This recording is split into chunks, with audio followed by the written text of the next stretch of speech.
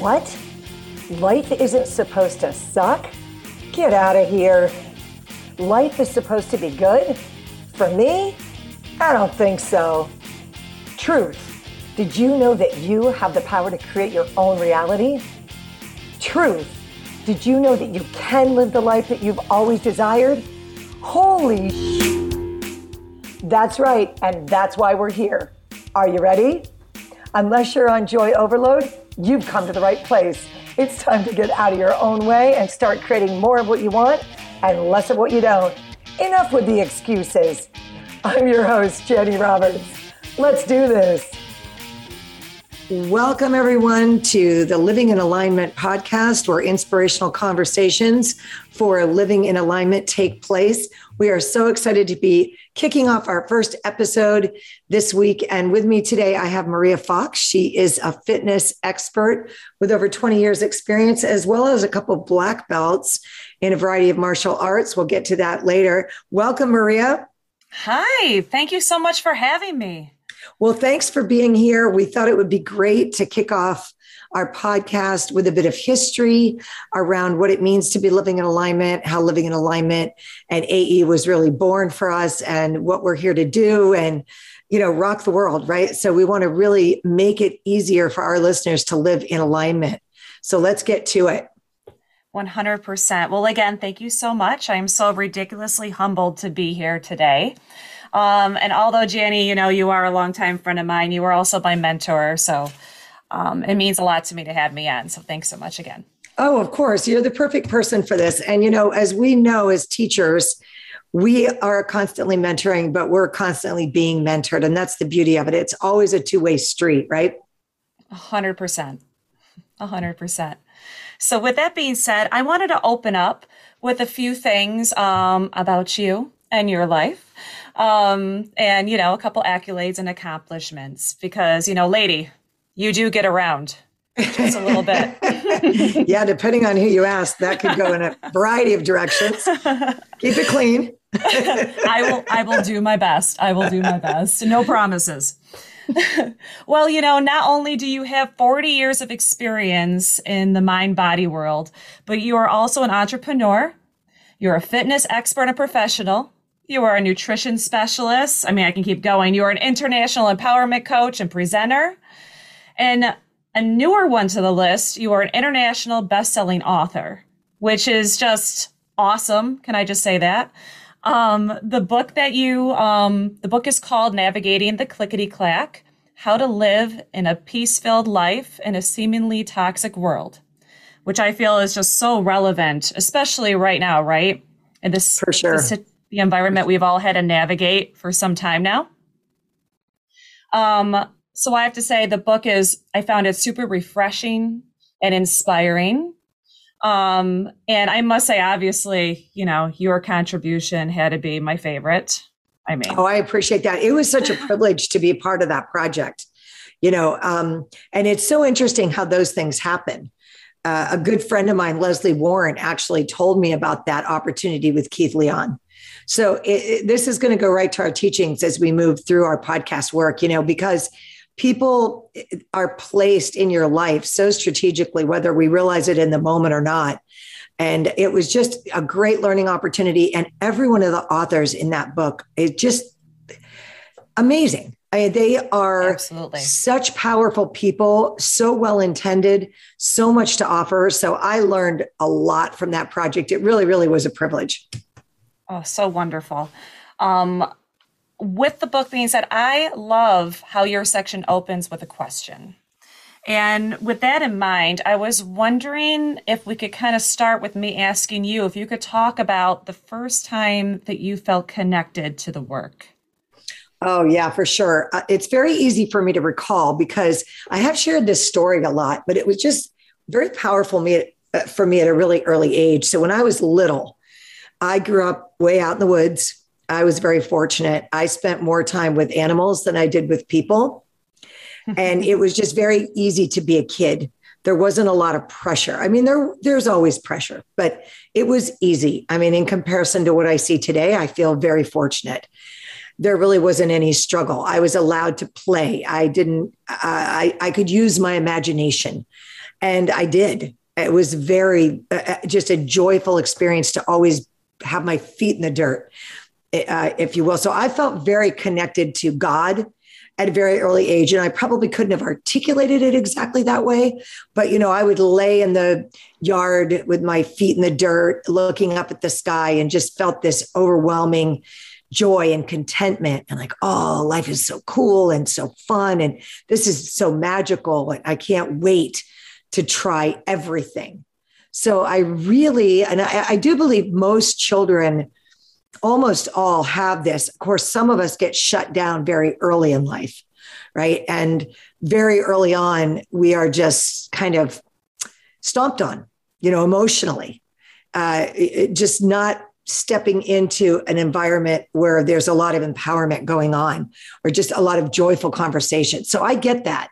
And that's why I have such great appreciation for the way I grew up, because while a lot of people would say, wow, you didn't have any exposure to anything, that would be true. I had a different kind of exposure to a different kind of world. So for me, I'm grateful for that. It created challenges for me when I stepped out into the other world. But it also created strengths, right? I was grounded. And so that was very, very important. I had a very powerful connection to source, and I felt that kind of spirituality very early on in my life. And when I would tiptoe into more of a traditional setting, I can remember being 5 years old and going, that's not true. Just kind of knowing innately that what I was hearing did not resonate with me, and it just wasn't acceptable.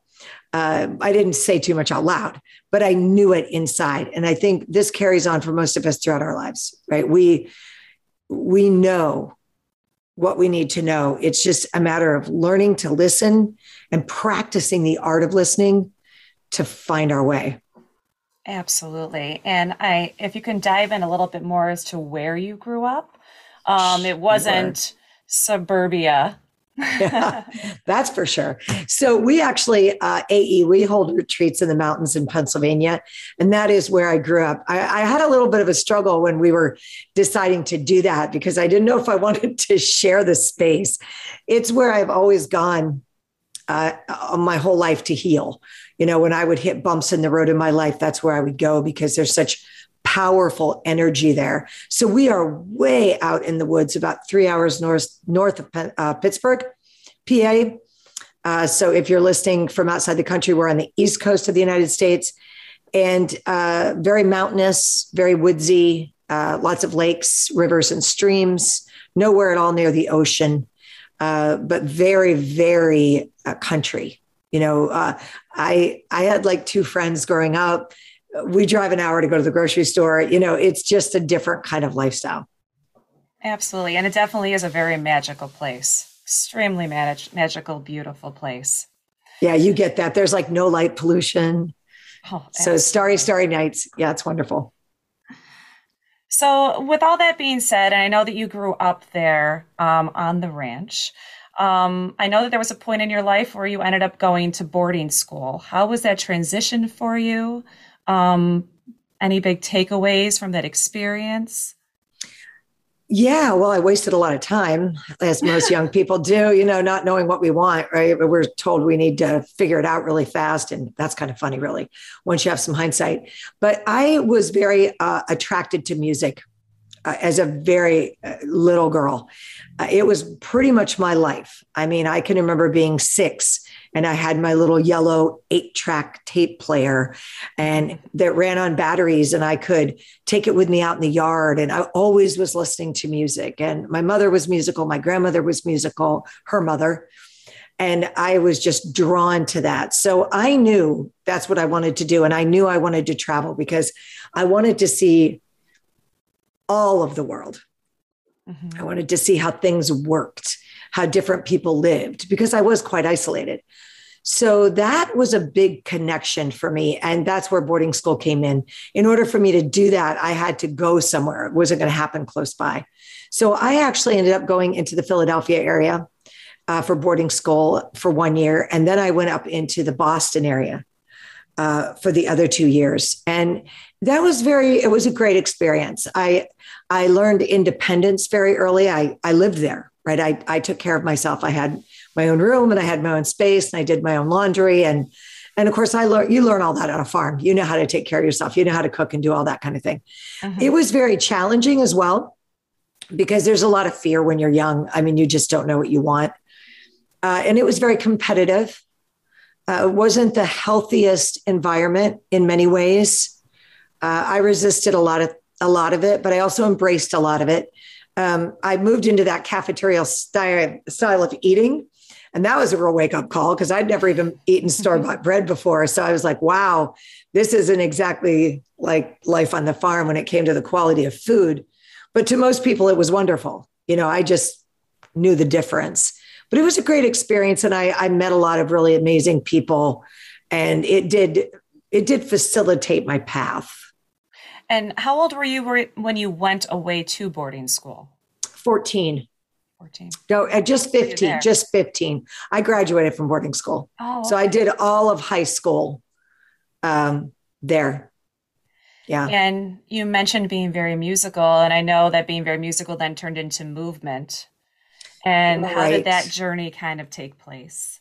Well, music, I was drawn to it, but every time I would try to learn an instrument like guitar, piano, whatever, I had a really hard time sitting still. So I was like, what if I just did percussion with my feet, like tap dancing? Then I'm like playing an instrument, but I'm moving. That worked much better for me because I was such a twitcher. I was just understand that. Yeah, I know you can relate as I'm moving right here in my chair.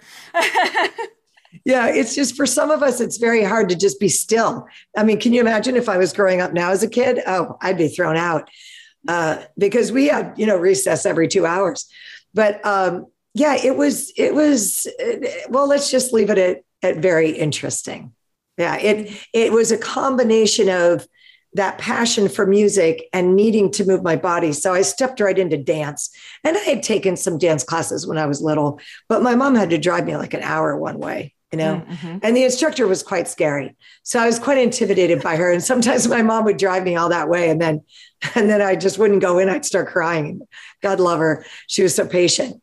But once I got into that environment, it built my confidence, and I dove very quickly into dance. I was more athletic than I was really ballet material. I was more muscular, more like gymnast. I had more of a gymnast built.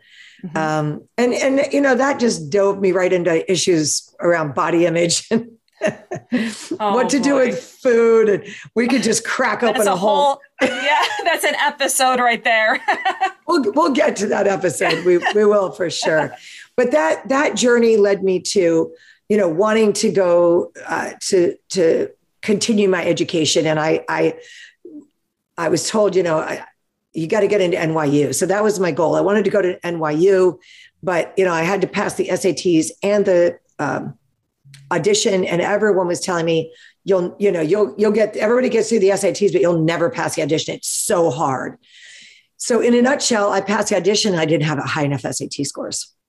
Oh. So I was devastated.